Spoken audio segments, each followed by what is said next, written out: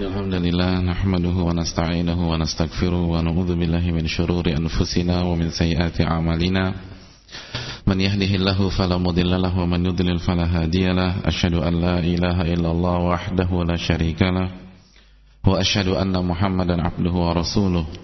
Ya ayyuhalladzina amanu taqullaha haqqa tuqatih wa la tamutunna illa wa antum muslimun.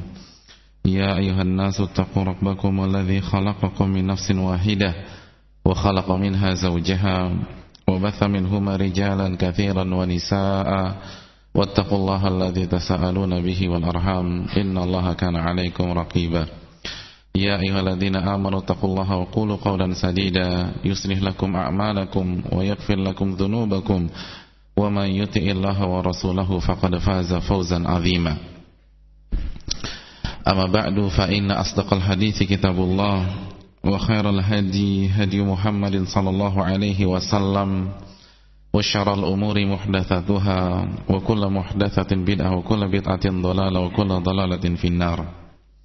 Hadirin sekalian, bapak-bapak, ibu-ibu, ikhwan dan akhwat serta pendengar Radio Roja dimanapun Anda berada, rahimanillah wa iyyakum. Semoga kita sama-sama mendapatkan rahmat Allah Subhanahu wa taala. Marilah kita membuka majlis yang mulia ini dengan membasahi lisan kita dalam rangka bersyukur dan memuji Allah Subhanahu wa taala atas segala nikmat dan karunia yang senantiasa Allah limpahkan kepada kita di dalam setiap langkah kita dan derap langkah dan sendi-sendi kehidupan kita, yang sekali lagi tidak pernah luput dan hampa dari rahmat serta hidayah dan taufik dari Allah Subhanahu wa taala, terutama nikmat iman dan nikmat Islam yang merupakan kunci kebahagiaan kita di dunia dan di akhirat. Dan kita kembali bersyukur kepada Allah Subhanahu wa taala karena pada kesempatan kali ini kita kembali bertatap muka untuk mengerjakan sebuah ibadah yang begitu luar biasa, ibadah yang merupakan kewajiban seorang hamba kepada Rabb-Nya, sebagaimana sabda Nabi SAW ketika beliau bersabda dalam hadis yang diriwayatkan oleh Imam Ibnu Majah dengan sabdanya, talabul ilmi faridatun ala kulli muslim.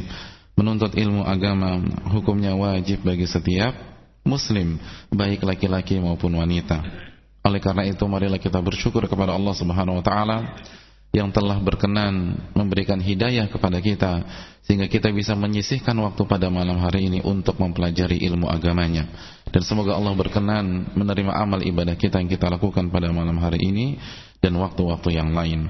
Salawat dan salam semoga selalu tercurahkan kepada qudwah kita Rasulullah sallallahu alaihi wasallam beserta para keluarga beliau, para sahabat-sahabat beliau dan orang-orang yang istiqamah berjalan di bawah naungan sunnah beliau sampai hari kiamat kelak.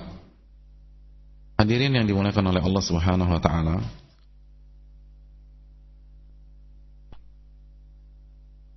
kita akan kembali melanjutkan kajian tafsir kita surat Al-Baqarah ayat 27. Dan insyaallah kita akan selesaikan ayat ini ketika Allah berfirman, alladzina yanquduna ahdallahi min ba'di mitsaqi wa yaqta'una ma amara Allahu bihi an yusala wa yufsiduna fil ard ulaika humul khasirun. Yaitu orang-orang yang memutuskan perjanjian dengan Allah Subhanahu wa taala setelah ditetapkan dan yang memutuskan apa yang Allah perintahkan untuk disambung. Dan orang-orang yang membuat kerusakan di muka bumi, merekalah orang-orang yang merugi. Dan kita sudah jelaskan panjang lebar apa yang dimaksud hal-hal yang diputuskan oleh orang-orang kafir pada ayat ini, sedangkan Allah perintahkan untuk menyambungnya. Kesimpulannya adalah yang mereka putuskan adalah hubungan mereka dengan Allah Subhanahu wa taala, hubungan mereka dengan Rasulullah sallallahu alaihi wasallam, lalu hak-hak manusia, dan tentu saja manusia yang paling dekat dengan kita adalah kerabat serta keluarga mereka. Jadi ini adalah kesimpulan apa yang telah kita jelaskan pada pertemuan-pertemuan yang telah lalu. Pada kesempatan kali ini kita akan melanjutkan kajian ini, yaitu makna dari wa yufsiduna fil ard. Jadi salah satu karakter orang-orang kafir adalah merusak atau membuat kerusakan di muka bumi. Apa yang dimaksud membuat kerusakan di muka bumi? Ada yang ingin menjawab? Apa yang dimaksud membuat kerusakan di muka bumi? Al-Imam Muhammad bin Shalih Utsaimin menjelaskan bahwa membuat kerusakan di muka bumi memiliki dua makna. Makna yang pertama, membuat kerusakan di muka bumi secara fisik.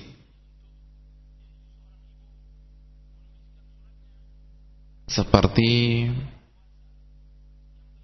apa jemaah sekalian? Misalnya pembabatan hutan, illegal logging, jadi pengambilan hasil hutan tanpa izin atau kayu-kayu tanpa izin, pencemaran udara, pencemaran atau polusi suara, eksploitasi laut, kan begitu ya. Seperti kasus terkenal di luar negeri The Aral Sea di Kazakhstan, itu ketika proyek Uni Soviet mengambil banyak sekali air laut dari Kazakhstan, sehingga laut, jadi yang tadinya laut menjadi gurun tandus yang terkontaminasi. Belum lagi ada pencemaran alat-alat elektronik yang terbesar di Cina misalnya. Jadi itu merusak bumi secara fisik, kan begitu ya. Jadi merusak bumi secara fisik. Hutan-hutan dibabati sehingga timbullah tanah longsor, banjir, dan lain sebagainya. Misalnya efek dari gas yang digunakan secara berlebihan dari alat-alat rumah tangga seperti AC, seperti kulkas, seperti parfum, sehingga membuat lapisan ozon menjadi semakin tipis, kan begitu ya. Antum a'lamu bi umuri dunyakum lah, antum lebih tahu tentang urusan dunia antum. Bukan bidang saya berbicara seperti ini, tapi ini hal-hal yang mudah kita ketahui dari media komunikasi massa dan lain sebagainya. Jadi hadirin sekalian, inilah kerusakan-kerusakan secara fisik yang merusak muka bumi kita. Itu yang pertama. Yang kedua, beliau menjelaskan pengerusakan secara maknawi.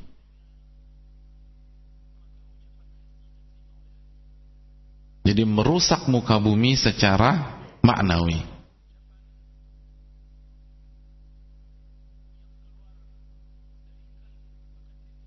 Dan banyak sekali ulama tafsir menjelaskan ayat ini dengan bentuk yang kedua ini, bentuk pengerusakan yang kedua, sebagaimana yang ditafsirkan oleh Al-Imam Ibnu Jarir At-Tabari. Beliau menjelaskan makna merusak bumi kita pada ayat ini, yang merupakan karakter orang-orang kafir adalah bermaksiat kepada Allah Subhanahu wa ta'ala, kufur kepada Allah Subhanahu wa ta'ala, mendustakan Allah Subhanahu wa ta'ala dan hukum yang Allah turunkan, mengingkari kebenaran yang datangnya dari Allah. Jadi itu yang ditafsirkan oleh Al-Imam Ibnu Jarir At-Tabari. Ibnu Atiyah pun mengatakan maksud merusak dalam ayat ini adalah ya'buduna ghairallah, beribadah kepada selain Allah alias kesyirikan.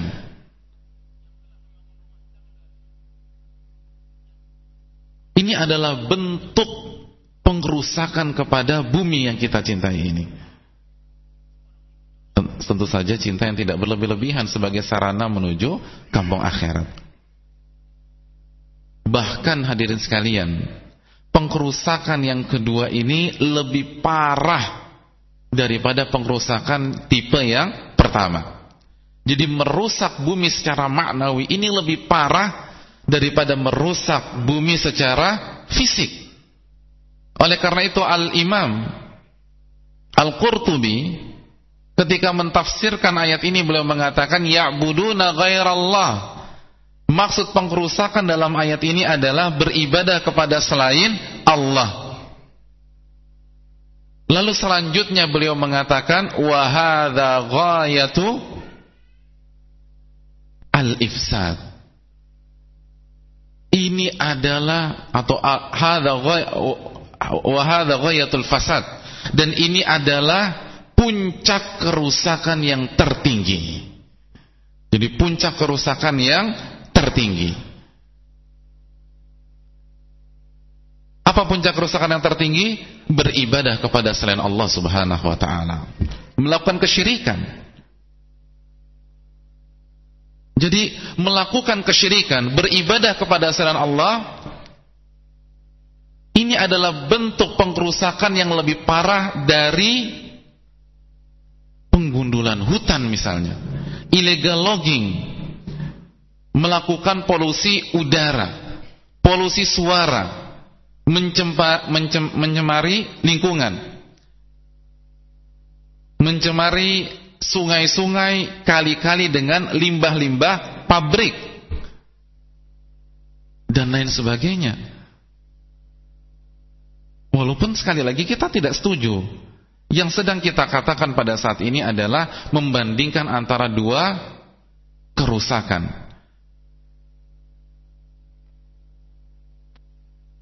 Jadi merusak dengan melakukan maksiat, dengan melakukan ritual ibadah yang tidak ada sunnahnya atau bid'ah, dengan melakukan kesyirikan, melakukan kekufuran, mendustakan agama, memainkan dan memolok-olok agama, ini lebih parah daripada hanya sekedar dalam tanda kutip merusak secara fisik.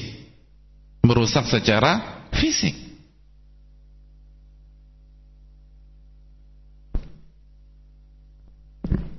Jadi ini yang harus kita pahami bersama. Oleh karena itu apa kata Allah Subhanahu wa taala dalam surat Al-A'raf ayat 96, walau anna ahlal qura amanu wattaqau lafatahna alaihim barakatim minas sama'i wal ard walakin kadzdzabu fa'akhadnahum bima kanu yaksibun. Kalau saja penduduk negeri tersebut, penduduk kampung tersebut, penduduk kota tersebut, penduduk negara tersebut beriman dan bertakwa kepada Allah Subhanahu wa taala, lafatahna alaihim barakatim minas sama'i wal ard, maka kami akan membukakan pintu-pintu keberkahan dari langit dan dari bumi. Namun mereka mendustakan ayat-ayat kami, maka kami hukum mereka dengan apa yang telah mereka kerjakan. Kan begitu jemaah sekalian. Jadi ini penting.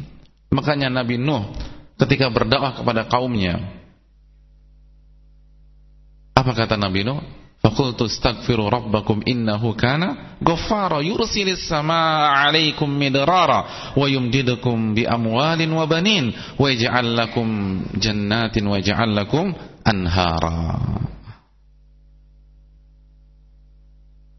Dan aku menyeru, aku mengajak agar kalian selalu beristighfar kepada Allah Subhanahu wa taala. Beristighfarlah kepada Allah Subhanahu wa taala, karena sesungguhnya Allah Subhanahu wa taala adalah zat yang Maha Pengampun. Kalau kalian beristighfar, kata Nabi Nuh, yursilis samaa'a 'alaikum midrara, maka Allah Subhanahu wa taala akan membawakan hujan lebat kepada kalian. Kalian tidak akan kekeringan. Kalian tidak akan merasakan paceklik. Dan Allah Subhanahu wa taala akan memberikan kalian harta dan keturunan yang banyak. Dan Allah akan memberikan kalian kebun-kebun, dan Allah akan memberikan kalian sungai yang mengalir di dalamnya air yang jernih. Jadi hadirin sekalian rahimanillah wa iyyakum, sekali lagi bentuk kerusakan yang kedua ini lebih parah. Oleh karena itu ini yang menjadi konsentrasi para nabi dan rasul Allah Subhanahu wa taala. Ini asal dari kerusakan. Dan kalau kerusakan yang tipe kedua ini diobati, maka akan berdampak positif ke kerusakan yang pertama. Kenapa? Karena pola hidup berubah. Ketika ia bertakwa kepada Allah Subhanahu wa taala, ketika tauhidnya benar, ketika ia komitmen kepada Islam, kepada agamanya, maka pola hidupnya yang terbiasa merusak akan berubah. Kan begitu jemaah sekalian rahimanillah wa iyyakum.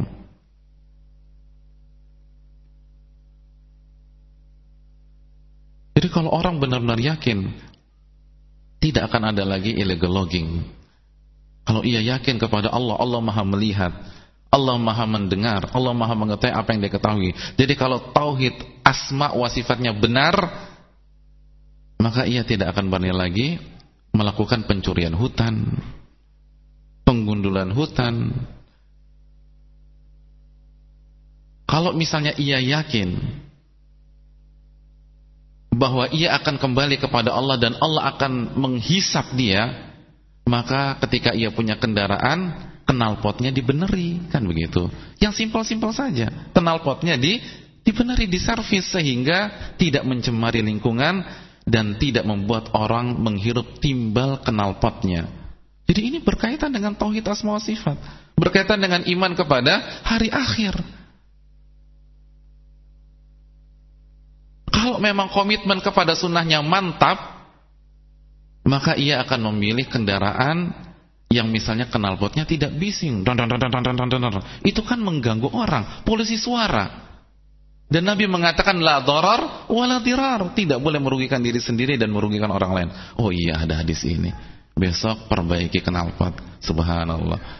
Jadi polusi suara jadi hilang. Jadi subhanallah. Jadi perbaikan dan memperbaiki kerusakan-kerusakan yang berkaitan dengan agama ini lebih penting dibanding kerusakan fisik. Sekali lagi, kita sedang membandingkan dua amal baik. Makanya saya tidak mengatakan memperbaiki kerusakan fisik tidak penting, tidak. Tapi ini yang lebih urgent, karena ini asal. Kan begitu jemaah sekalian. Makanya apabila kita sering mendengar atau ada sebagian kita yang semangat menjaga keselamatan bumi dengan berbagai macam aksi-aksi nyata untuk masalah tersebut.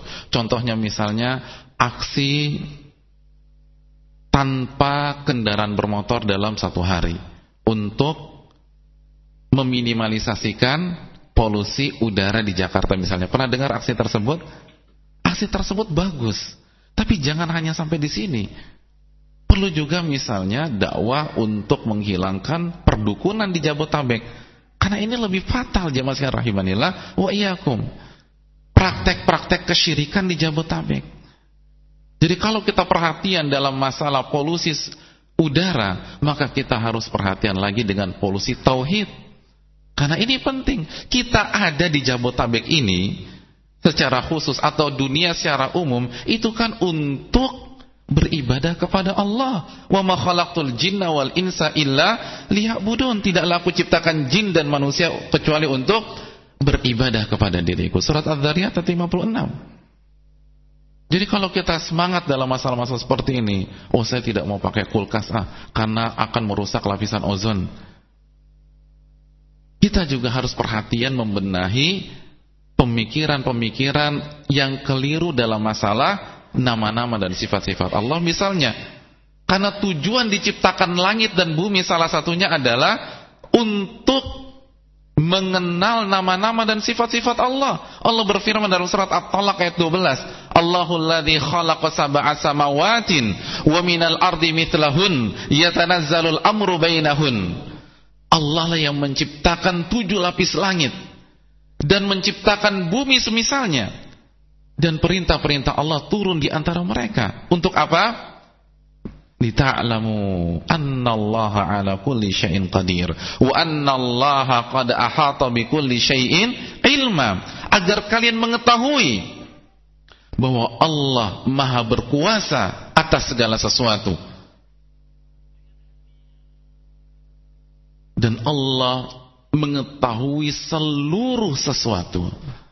Seluruh yang ada di alam semesta ini tidak akan keluar dari ilmu Allah Subhanahu wa taala. Dan ini adalah tauhid asma wa sifat. Jadi ini yang harus kita benahi terlebih dahulu sebelum hal-hal yang lain, atau paling tidak berbarengan. Dan konsentrasi kita harus lebih terarah kepada perbaikan terhadap kerusakan jenis yang kedua ini.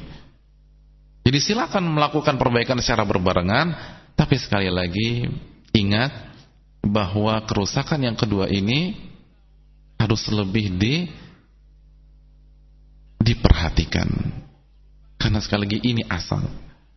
Dan alasan yang kedua, hadirin sekalian rahimanillah wa iyyakum, karena banyak orang yang tidak paham dalam masalah ini. Orang hanya berpikir bencana alam itu konsekuensi logis dari pola hidup manusia yang buruk. Tidak ada kaitannya dengan agama, tidak ada kaitannya dengan salat, tidak ada kaitannya dengan berpuasa, tidak ada kaitannya dengan berzakat, tidak ada kaitannya dengan infak dan sedekah, tidak ada kaitannya dengan tauhid kepada Allah, tidak ada kaitannya dengan hanya beribadah kepada Allah, tidak ada kaitannya dengan nama-nama dan sifat-sifat Allah Subhanahu wa taala. Oleh karena itu perlu kita jelaskan bahwa kaitan rusaknya bumi dengan rusaknya tauhid ini sangat erat. Dengan rusaknya memahami tauhid asma wa sifat ini sangat erat. Dengan rusaknya salat kita sangat erat. Dan seterusnya, sehingga orang paham. Karena orang tidak akan berubah kecuali ia mengetahui hal itu salah. Maka kita harus jelaskan, kan begitu. Fakta yang mengatakan bencana alam, konsekuensi logis dari pengguluan hutan, insya Allah semua orang sudah tahu. Bahkan anak SD pun tahu. Namun sekali lagi hubungan bencana alam, rusaknya bumi dengan tauhid yang benar, banyak umat Islam yang tidak mengetahuinya. Oleh karena itu menjelaskan masalah ini harus lebih difokuskan lagi. Sebagaimana kita semangat melarang orang untuk tidak menebang hutan sembarangan, tidak membuang sampah secara sembarangan karena akan merusak lingkungan secara khusus dan bumi secara umum, maka kita pun juga harus memperhatikan tauhid masyarakat. Kan begitu. Alasan yang ketiga, mengapa kita harus lebih mementingkan masalah ini? Di samping kita menjalankan upaya perbaikan dari kerusakan-kerusakan secara fisik, karena dampak kerusakan yang maknawi ini dunia dan akhirat jemaah sekalian, dan efeknya lebih fatal. Kita tidak katakan membuang sampah sembarangan itu tidak berdosa apabila itu akan merusak lingkungan. Kita tidak mengatakan pencurian hasil hutan itu tidak berdosa, tapi kita katakan rusaknya tauhid lebih fatal daripada pencurian hutan. Rusaknya tauhid lebih fatal dibanding eksploitasi hasil laut. Kan begitu. Orang yang nyuri hasil laut ada peluang diampuni oleh Allah Subhanahu wa taala apa tidak? Ada peluang. Orang yang buang sampah sembarangan ada kemungkinan diampuni oleh Allah Subhanahu wa taala apa tidak? Ada peluang, walaupun menyebabkan banjir dan rusaknya lingkungan dan bumi.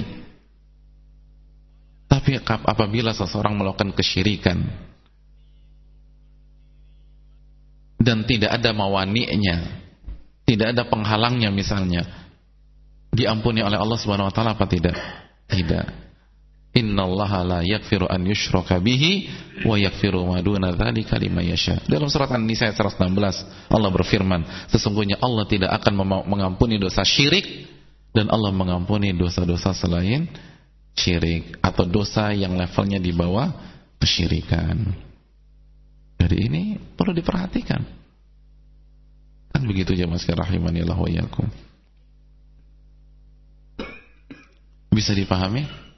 Jadi ini adalah hal yang sangat penting. Oleh karena itu hadirin sekalian rahimanillah wa ikum, perlu kita pahami masalah ini, bahwa kerusakan tidak hanya yang berkaitan dengan fisik. Kerusakan di muka bumi, wa yufsiduna fil ard, ini menyangkut fisik dan non fisik. Dan ternyata sekali lagi banyak sekali ulama tafsir menekankan aspek non fisik ini. Oleh karena itu seorang muslim ketika melihat rusaknya lingkungan, rusaknya bumi di mana tempat ia berpijak, ia harus memandangnya, ia harus menganalisanya dengan kacamata Al-Quran dan Sunnah Nabi Sallallahu Alaihi Wasallam. Dan ini yang dipaparkan oleh Al-Quranul Karim dan Sunnah Nabi kita Alaihi Salatu Wassalam. Jadi hadirin sekalian rahimanillah wa iyyakum, kesimpulannya kerusakan terbagi menjadi dua, kerusakan fisik dan kerusakan non fisik. Bahkan Al-Imam Qurtubi mengatakan wa huwa ghayatul fasad, dan ini adalah kerusakan yang paling parah, puncak kerusakan yang paling tinggi. Oleh karena itu apabila kita menjadi aktivis, misalnya aktivis lingkungan, kan begitu ya, tolong tekankan masalah perbaikan akidah umat, tekankan juga masalah perbaikan ibadah umat. Jangan hanya bicara masalah lingkungan walaupun itu penting.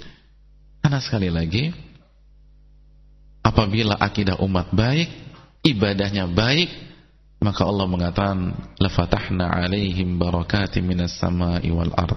Maka kami akan bukakan keberkahan dari langit dan bumi. Dan sekaligus pola hidupnya yang buruk itu akan berubah. Pola hidupnya akan berubah, kan begitu.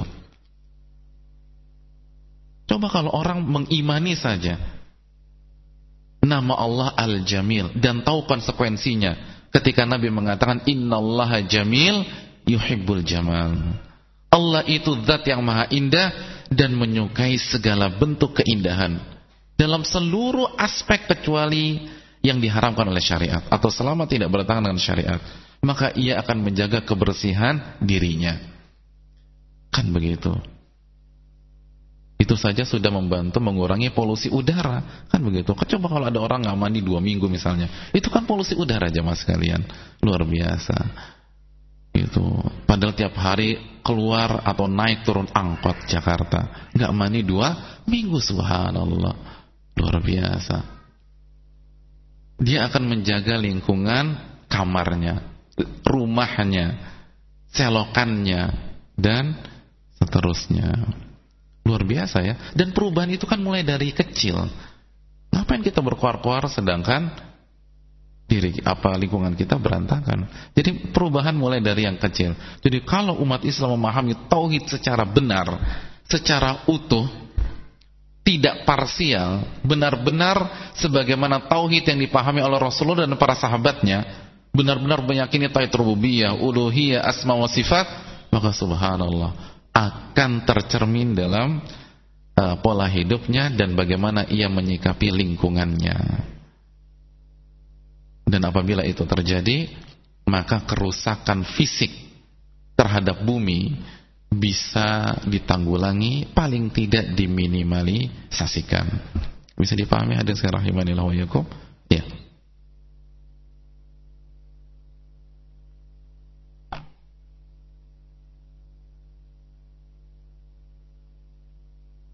Allah berfirman, ulaika humul khasirun.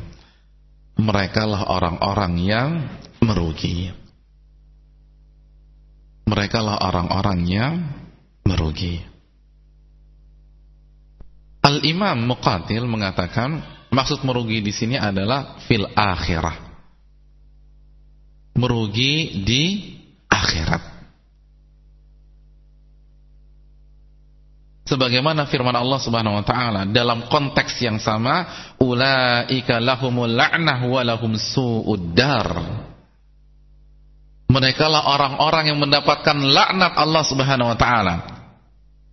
Dan bagi mereka tempat tinggal yang buruk di akhirat nanti.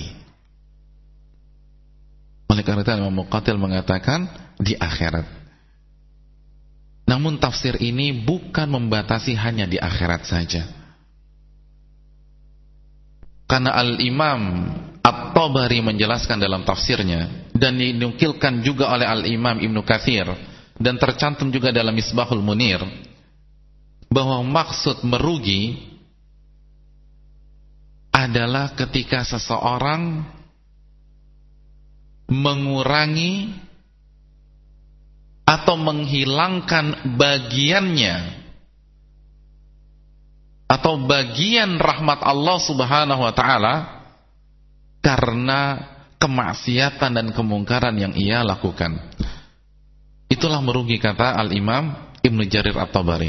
Ketika seseorang mengurangkan atau mengurangi atau bahkan menghilangkan bagiannya dari rahmat Allah Subhanahu wa taala. Kenapa dihilangkan? Kenapa dikurangkan? Karena kemaksiatan dan kemungkaran yang ia lakukan. Itulah orang-orang yang merugi. Dia kehilangan bagiannya dari rahmat Allah, baik sebagian maupun seluruhnya. Kalau orang muslim, berarti itu sebagian dari rahmat Allah hilang dari dirinya. Namun kalau dia orang kafir, orang musyrik, maka seluruh bagian dari rahmat Allah hilang dari dirinya, baik di dunia maupun di akhirat. Itu yang ditafsirkan oleh Al-Imam At-Tabari.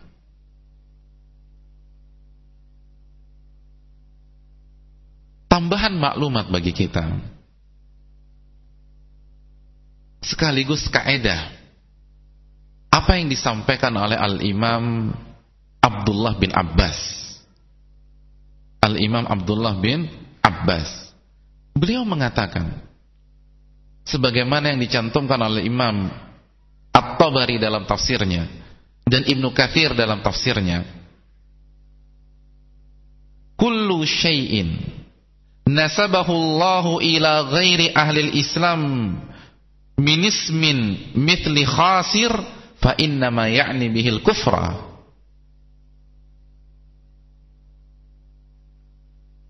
Segala sesuatu yang disandarkan oleh Allah Subhanahu wa taala kepada seseorang yang non muslim, orang yang tidak memeluk agama Islam, minismin mithl khasir, dari gelar atau dari nama, gelar atau julukan seperti al-khasir, orang yang merugi, al-khasir orang yang merugi, maka yang dimaksud orang merugi di sini adalah kufur. Jadi apabila, maksudnya begini, apabila Allah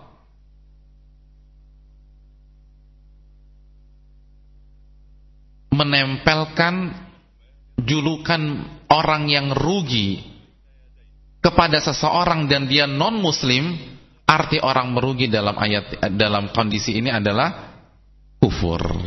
Jadi orang itu orang-orang kafir. Jadi apabila ada kata khasir atau orang yang merugi disandarkan, disematkan kepada orang non muslim, itu artinya kufur. Wa ma nasabahu ila ahli al-Islam fa inna ma ya'ni bihi adzan. Dan apabila Allah menjuluki orang yang muslim sebagai orang yang merugi, maka maksud orang merugi di sini adalah dosa. Jadi apabila Allah menyatakan bahwa orang non-muslim tersebut orang yang merugi, maka ini maksudnya kekufuran. Tapi kalau muslim, maksudnya apa? Berdosa.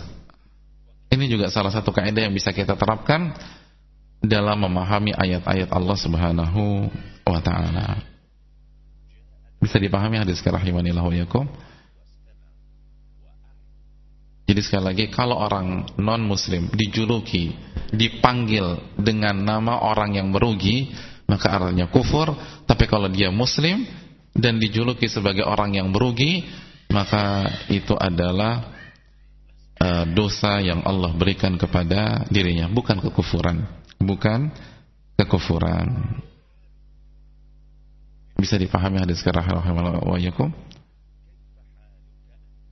Dan Al-Imam Muhammad bin Shalih Al-Utsaimin mengatakan bahwa ayat ini menjelaskan bahwa orang-orang yang membatalkan perjanjiannya dengan Allah, orang-orang yang tidak menyambung apa yang diperintahkan oleh Allah Subhanahu wa taala, dan orang-orang yang melakukan dan berbuat berbagai macam kerusakan di muka bumi ini, merekalah orang-orang yang merugi. Artinya yang menuai hasil dari perbuatan tersebut mereka sendiri, walaupun mereka merasa telah melakukan hal yang baik, walaupun mereka tertawa, walaupun mereka tersenyum setelah melakukan berbagai macam kemungkaran dan kerusakan, namun kata beliau, merekalah yang akan menanggung akibatnya. Merekalah yang akan menanggung akibatnya. Wallahu ta'ala a'lam bissawab. Mereka yang akan menanggung efek negatifnya, hadirin sekalian rahimanillah wa iyyakum. Ya. Dan dengan ini maka kita selesai mengkaji surat Al-Baqarah ayat ke-27. Surat Al-Baqarah ayat 27. Bisa dipahami hadirin sekalian rahimanillah wa iyyakum? Ya.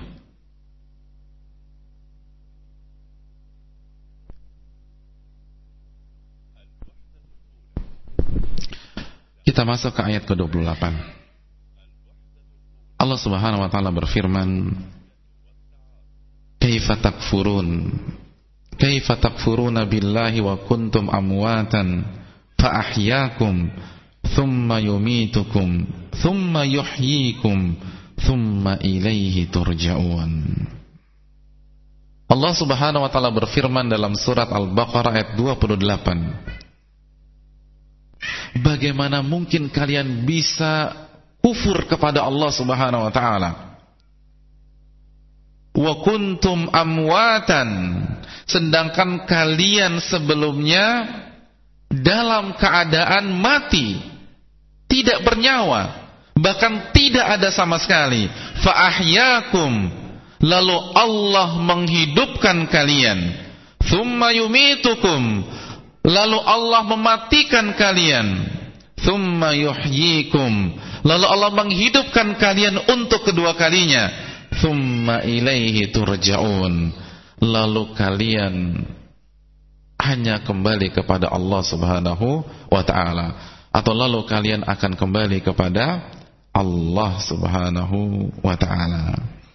Ini adalah surat Al-Baqarah ayat ke-28. Hadirin sekalian rahimanillah wa iyyakum. Al-Imam Ibnu Katsir menjelaskan bahwa ayat ini dijadikan Allah Subhanahu wa taala sebagai hujjah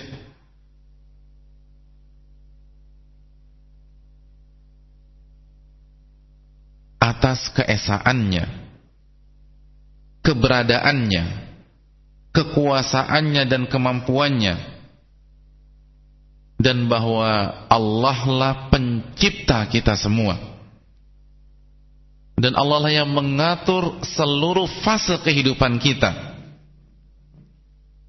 dan yang mematikan kita. Dan ulama lain menambahkan bahwa ayat ini merupakan bentuk pengingkaran yang Allah sampaikan kepada orang-orang yang kufur kepadanya. Jadi ayat ini sebagai bentuk pengingkaran Allah kepada orang-orang yang kufur terhadap dirinya, orang-orang yang tidak mempercayai hari kiamat dan mendustakan apa yang datang dari Allah Subhanahu wa ta'ala. Jadi pertanyaan dalam ayat ini bukanlah pertanyaan yang membutuhkan jawaban, namun pertanyaan dengan tujuan mengingkari setiap orang yang kufur kepada Allah Subhanahu wa ta'ala. yang tidak beribadah kepada Allah semata dan mengingkari hari akhir.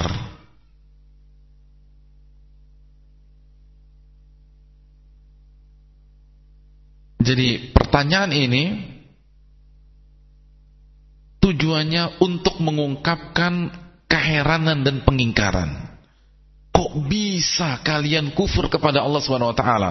Bukankah sebelum kalian hidup kalian bukanlah siapa-siapa? Kalian tidak dikenal dan tidak ada di dunia ini, lalu Allah yang menghidupkan kalian, Allah yang meniupkan ruh kepada kalian, lalu ketika kalian hidup hanya Allah lah yang mampu mematikan kalian untuk kedua kalinya. Lalu kalian dibangkitkan kembali, dihidupkan kembali pada hari kiamat nanti untuk dihisab. Dan sekali lagi kalian akan kembali kepada Allah Subhanahu wa ta'ala. Jadi kalau demikian, bagaimana bisa kalian melakukan kekufuran? Jadi ketika seseorang melakukan kekufuran, sedangkan ia adalah ciptaan Allah, ia dihidupkan oleh Allah Subhanahu wa ta'ala sebelum tidak dikenal oleh seorang pun, bahkan orang tuanya tidak menduga keberadaan dia sebelumnya. Lalu ia diberikan fasilitas ketika ia hidup, lalu ia dimatikan oleh Allah Subhanahu wa taala dan ia akan kembali kepada Allah Subhanahu wa taala, maka ketika dia melakukan kekufuran, ini adalah sebuah hal yang sangat aneh dan diingkari oleh Allah Subhanahu wa taala dengan pertanyaan, bagaimana kalian bisa kufur kepada Allah Subhanahu wa taala? Inilah makna singkat dari ayat ini. Dan maksud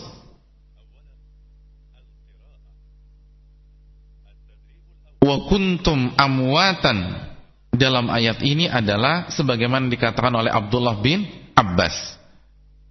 Kata Abdullah bin Abbas, amwatan fi aslabi abaikum lam takunu syai'an hatta khalaqakum. Maksud dari wa kuntum amwatan, sebelumnya kalian mati, dalam keadaan mati, maksudnya adalah kalian mati di dalam sulbi orang tua kalian. Lam takunu syai'an, kalian bukan siapa-siapa, kalian tidak ada di dunia ini sampai Allah menciptakan kalian. Hal ini seperti firman Allah dalam surat apa? Surat Al-Insan, ayat yang pertama. Apa kata Allah? Hal ata 'alal insani hinum minad dahri lam yakun syai'an madhkura.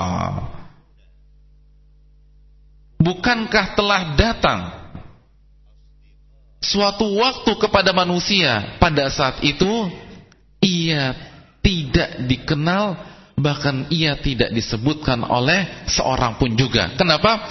Karena dia tidak ada. Artinya apa jemaah sekalian rahimanillah wa iyyakum? Wa kuntum amwatan di sini adalah sebelum kita lahir. Saat kita belum menjadi manusia, saat kita tidak diketahui oleh seorang makhluk pun juga. Kan begitu ya? Misalnya di tahun 1930 Masehi, ada yang mengenal antum? Ada tidak? Tidak ada. Tidak ada yang mengenal kita semua yang hadir di masjid ini. Kalau kakek moyang kita ditanya, kan begitu, nama antum siapa Pak? Siapa? Adi. Jadi apabila kakek moyang Pak Adi ditanya, kenal tidak sama Adi, maka kakek moyang kita dengan mantap mengatakan, saya tidak mengenal seorang yang bernama Adi, padahal cucunya nanti. Kan begitu jemaah sekalian rahimanillah wa iyyakum, lam yakun syai'an madhkura, tidak pernah disebutkan. Artinya manusia tidak ada sama sekali. Ini adalah titik nadir seorang manusia ketika ia tidak dikenal. Jadi namanya saja tidak diketahui. Namanya saja tidak diketahui, keberadaannya tidak ada yang tahu. Kan begitu. Tidak ada satupun orang yang tahu dia akan lahir di dunia ini. Itu yang dimaksud wa kuntum amwatan. Dan dari redaksi ini Syekh Utsaimin mengatakan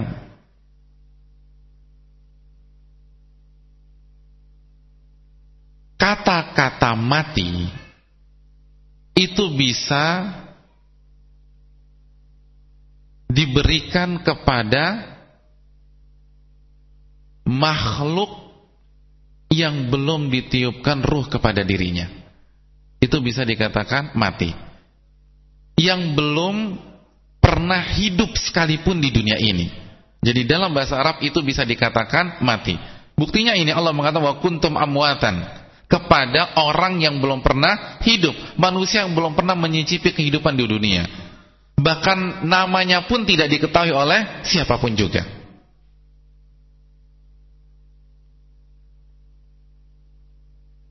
Fa'ahyakum.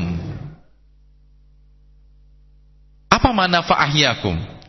Al-Imam Ibnu Abbas mengatakan fa'ahyakum di sini adalah ketika Allah menghidupkan kita. Ketika Allah menciptakan kita. Ketika Allah meniupkan ruh kepada kita. Tsumma yumitukum. Lalu Allah kembali mematikan kita. Apa yang dimaksud kematian untuk kedua kalinya ini? Adalah ketika nyawa kita dicabut oleh Allah Subhanahu wa ta'ala. Itu maksudnya. Jadi kematian yang kedua dalam ayat ini adalah ketika Allah mencabut nyawa kita. Seperti misalnya Allah mengatakan kullu nafsin dha'iqatul maut dalam surat Ali Imran 185. Ini kematian yang dimaksud. Tsumma yuhyikum. Lalu Allah hidupkan kalian kembali. Apa yang dimaksud kehidupan ini? Abdullah bin Abbas mengatakan tsumma yuhyikum hina yab'atsukum. Lalu Allah menghidupkan kalian ketika Allah membangkitkan kalian.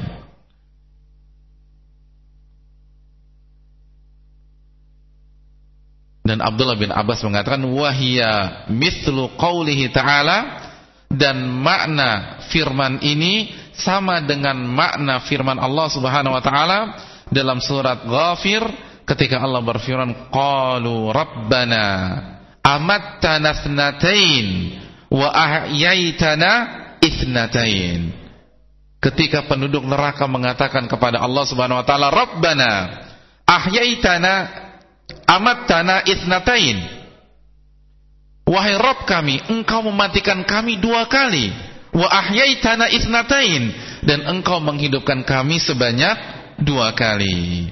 Fa'tarafna bidzunubina, dan maka kami mengakui dosa-dosa kami. Fahal ila khurujin min sabil, maka adakah pintu keluar dari neraka jahanam ini? Jadi orang-orang kafir ketika diazab oleh Allah Subhanahu wa taala mengatakan amattana tsnataini wa ahyaitana itsnatain. Engkau menghidupkan kami berapa kali? 2 kali. Dan engkau engkau mematikan kami 2 kali dan engkau menghidupkan kami 2 kali. Kata Abdullah bin Abbas, surat Ghafir ayat 11 ini semakna dengan firman Allah dalam surat Al-Baqarah ayat 28 ini. Iya. Wallahu ta'ala a'lam bishawab. Sedikit pembahasan tentang surat Al-Baqarah 28, bahwa kesimpulannya Allah Subhanahu wa taala berfirman, bagaimana kalian bisa kufur terhadap diriku sedangkan kalian sebelumnya tidak ada. Lalu Allah hidupkan kalian, lalu Allah cabut nyawa kalian, Allah matikan kalian, lalu Allah kembali hidupkan kalian pada saat kalian dibangkitkan, dan kalian hanya akan kembali kepada Allah Subhanahu wa ta'ala, sebagaimana yang dijelaskan oleh Al-Imam Abdullah bin Abbas ketika mentafsirkan ayat ini. Selanjutnya kita akan sebutkan beberapa pelajaran singkat yang terkandung dalam ayat ini adalah, yang pertama, ayat ini menunjukkan kekuasaan dan kemampuan Allah yang maha sempurna. Dan salah satu bentuknya adalah Allah mampu menciptakan kita dari hal yang tidak ada sama sekali. Jadi Allah menciptakan kita dari tidak ada.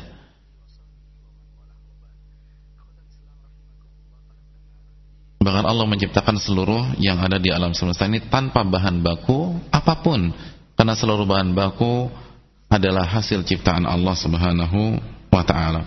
Jadi ini menunjukkan kekuasaan Allah Subhanahu wa ta'ala. Tidak ada contoh sebelumnya. Jadi Allah menciptakan kita, tidak ada contoh sebelumnya. Dan penciptaannya begitu luar biasa. Berapa juta bayi yang lahir setiap hari. Dan yang menariknya, tidak ada satupun bayi yang sama. Ini yang tidak bisa dilakukan oleh satupun makhluk Allah Subhanahu wa ta'ala.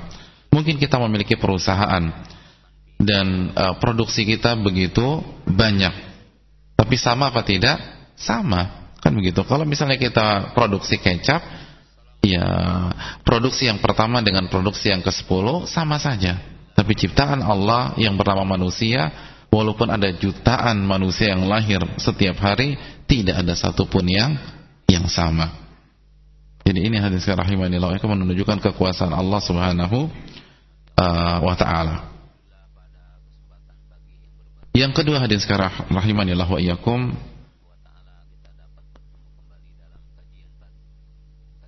ayat ini menunjukkan bahwa kita akan kembali kepada Allah.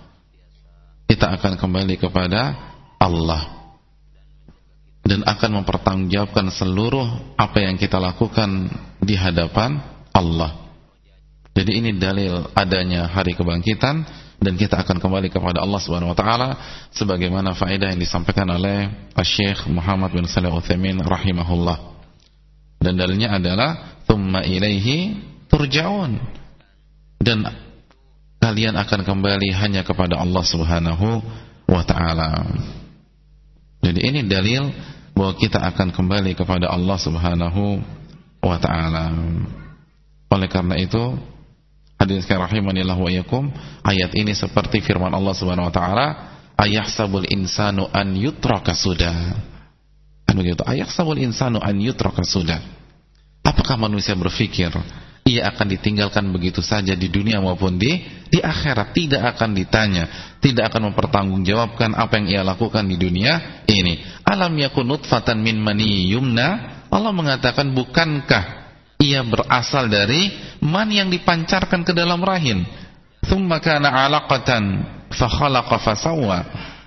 Lalu Allah menjadikan dia, atau Allah menjadikan mani tersebut menjadi segumpal darah. Lalu Allah ciptakan dan Allah sempurnakan. Lalu apa kata Allah Subhanahu wa taala? Tsumma kana 'alaqatan fa khalaqa fa sawwa faja'ala minhu az-zawjayn adh-dhakara wal unsa. Lalu Allah ciptakan manusia sebagai makhluk yang berpasang-pasangan.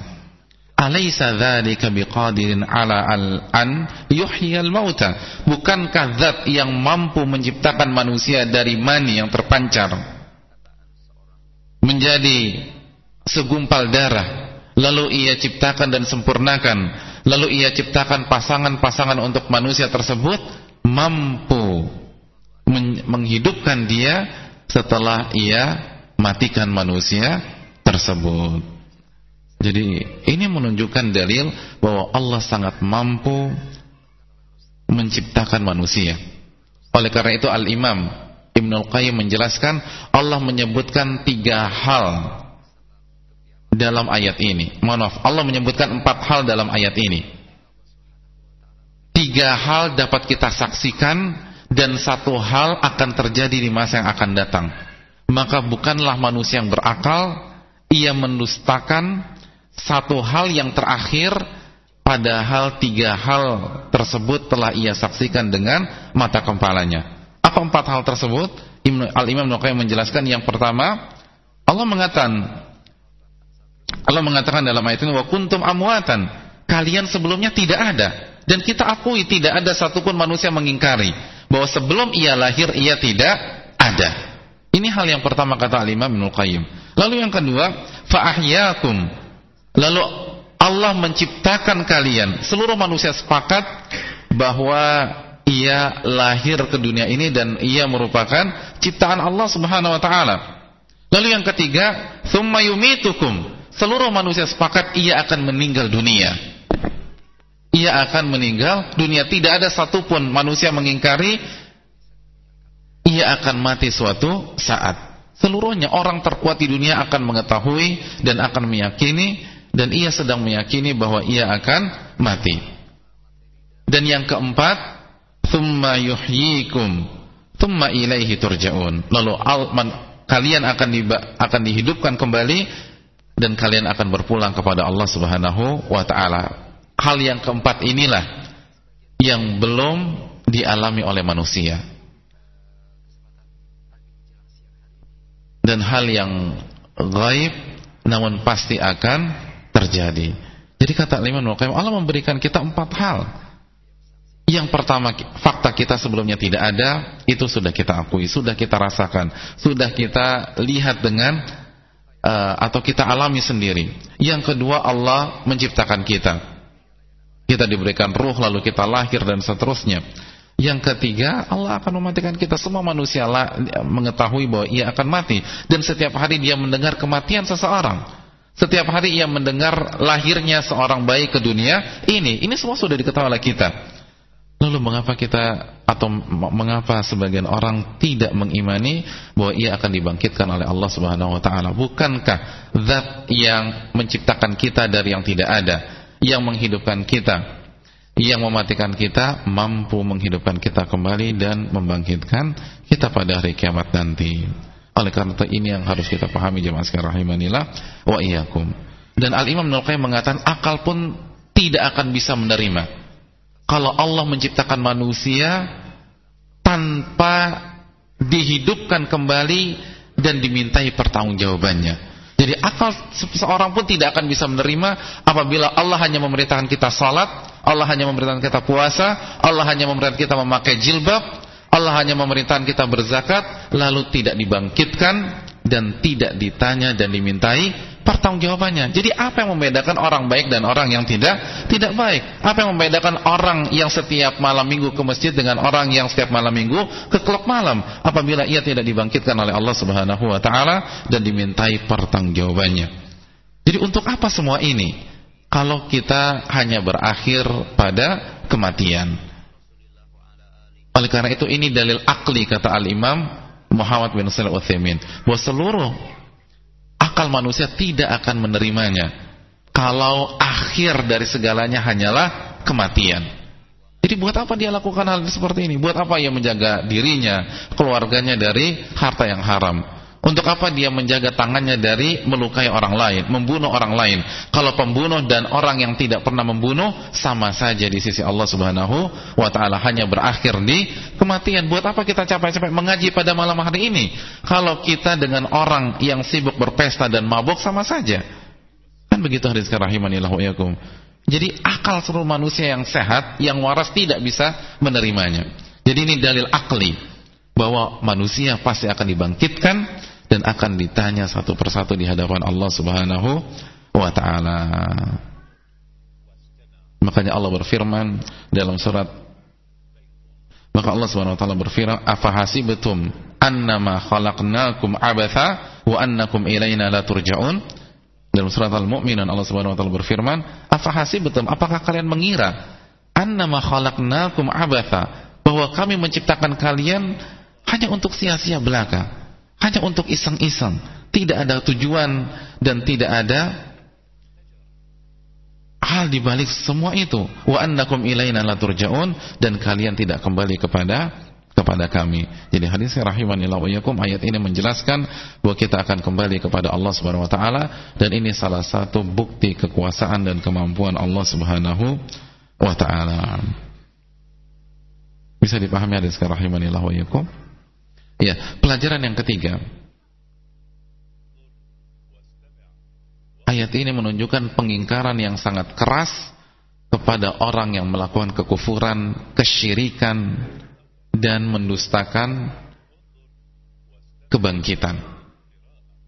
Jadi ini adalah pengingkaran yang sangat tegas kepada orang yang mengkufuri Allah Subhanahu wa taala, melakukan kesyirikan kepada Allah Subhanahu wa taala, beribadah kepada selain Allah Subhanahu wa taala. Oleh karena itu Allah bertanya seraya mengingkari, kaifa takfuruna billah? Bagaimana kalian bisa mengkufuri Allah Subhanahu wa taala? Bagaimana kalian beribadah kepada selain Allah? Bagaimana kalian beribadah kepada wali-wali yang sudah meninggal dunia? Sedangkan sebelumnya kalian tidak ada dan diciptakan oleh Allah Subhanahu wa taala, dihidupkan oleh Allah Subhanahu wa taala, lalu dimatikan kembali oleh Allah dan dihidupkan untuk kedua kalinya oleh Allah Subhanahu wa taala. Bagaimana kalian bisa melakukan kesyirikan? Bagaimana kalian bisa memalingkan sebuah ibadah kepada selain Allah?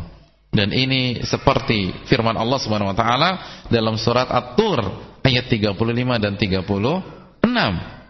Ketika Allah mengatakan am khuliqu min ghairi syai'in am humul khaliqun.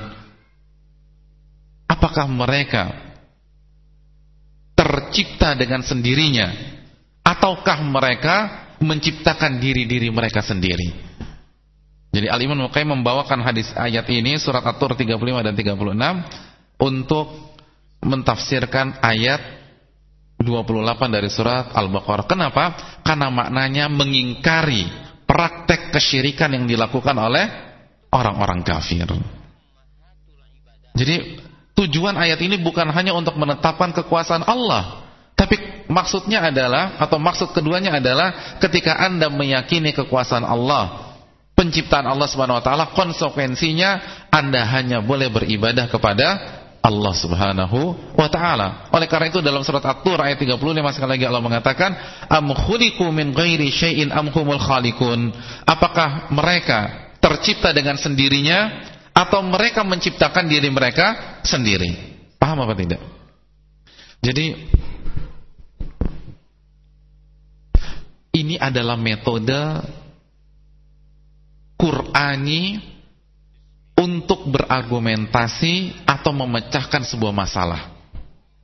Jadi subhanallah, Islam itu mengajarkan kita pola pikir yang benar. Dan ini salah satu contohnya.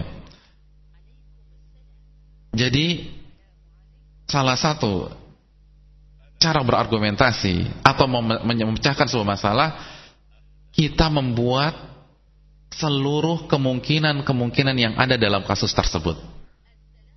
Nah, dalam masalah penciptaan, kemungkinannya cuma 3 kata Allah Subhanahu wa taala. Kemungkinan yang pertama, Allah yang menciptakan kalian. Kemungkinan yang kedua, kalian tercipta dengan sendirinya. Kemungkinan yang ketiga, kalian menciptakan diri kalian. Ada kemungkinan keempat? Tidak ada. Ini 3 kemungkinan. Kemungkinan yang pertama, Allah menciptakan kalian. Kemungkinan yang kedua, kalian tercipta dengan sendirinya. Sudfah. Kemungkinan yang ketiga, kalian menciptakan diri kalian. Ada yang bisa menemukan kemungkinan keempat? Hah? Ada? Saya beri hadiah. Gak ada, ayatnya cuma ini 2. Nah, oleh karena itu Allah tanya kepada mereka, am khuliqu min ghairi syai'in. Apakah kalian tercipta dengan sendirinya? Mereka akan menjawab, tidak. Tidak ada satupun manusia mengatakan saya tercipta dengan sendirinya, kecuali akalnya telah bermasalah. Am humul khaliqun, atau kalian menciptakan diri kalian sendiri. Ini lebih parah lagi. Tidak ada satupun manusia yang bisa mengklaim dirinya menciptakan dirinya. Kan begitu jemaah sekalian rahimanillah wa iyyakum. Nah, kalau kemungkinan pertama, kemungkinan kedua sudah mustahil, berarti sisa kemungkinan bahwa Allah lah yang menciptakan kalian, dan ini yang benar. Inilah metode argumentasi dan pemecahan masalah yang dikenal dalam ilmu usul fikih dengan nama as-sabru wa taqsim. Jadi subhanallah, agama kita tuh mengajarkan kita berpikir yang benar. Jadi kalau antum punya masalah, petakan masalah tersebut. Kemungkinan-kemungkinannya itu apa? Baru pelajari setiap kemungkinan. Dengan kita petakan masalah tersebut, dengan kemungkinan-kemungkinan itu, maka solusinya akan lebih mudah. Jadi kemungkinan pertama ini, oh ini nggak mungkin, berarti bukan. Kemungkinan yang kedua, ternyata nggak mungkin juga, berarti ini sisa kemungkinan yang ketiga. Jadi Allah ingin mengajak berpikir orang-orang yang melakukan kesyirikan kepada Allah Subhanahu wa taala. Jadi tujuan Allah bertanya, kalian itu siapa yang menciptakan? Bukan hanya sebatas tauhid rububiyah, karena mereka meyakini Allah Subhanahu wa taala. Tapi konsekuensinya adalah, kalau kalian meyakini Allah lah pencipta kalian, maka beribadah dong hanya kepada Allah Subhanahu wa ta'ala. Bisa dipahami hadirin sekalian rahimanillah wa iyyakum. Dan khususnya sebuah cara berargumentasi yang bernama apa tadi? As-sabru wa taqsim. As-sabru wa taqsim. Paham? Iya. Itu dipelajari di semester 7 kalau Bapak-bapak sekalian belajar ilmu usul fikih di S1 Universitas Timur Tengah. Jadi luar biasa ini, pada pintar-pintar semua. Bisa dipahami? Iya. Yang terakhir, sebuah faedah fikih yang disebutkan oleh Syekh Muhammad bin Shalih Al-Utsaimin, dan dengannya kita tutup kajian ini, bahwa beliau mengatakan ayat ini menunjukkan janin yang keguguran dan pada saat itu ruhnya belum ditiupkan, maka ia tidak dihukumi sebagai manusia yang bernyawa. Jadi hukum orang meninggal setelah kehidupan itu tidak berlaku. Jadi beliau mengatakan tidak dimandikan, tidak dikafani, tidak disalatkan, dan bebas dikuburkan di mana saja. Kan begitu. Karena untuk diperlakukan dengan syariat Islam dalam prosesi jenazah itu adalah kematian yang kedua, bukan kematian yang pertama. Jadi kematian yang kedua, kematian setelah kehidupan. Wa kuntum amwatan thumma ahyaakum thumma yumitukum. Nah, yumitukum ini bukan wa kuntum amwatan. Jadi thumma yumitukum.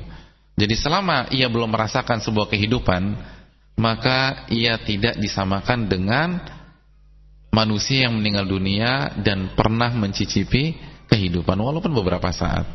Jadi apabila ada janin yang keguguran sebelum ruhnya ditiupkan ke dalam dirinya, beliau mengatakan bahwa ia tidak dihukumi atau ia tidak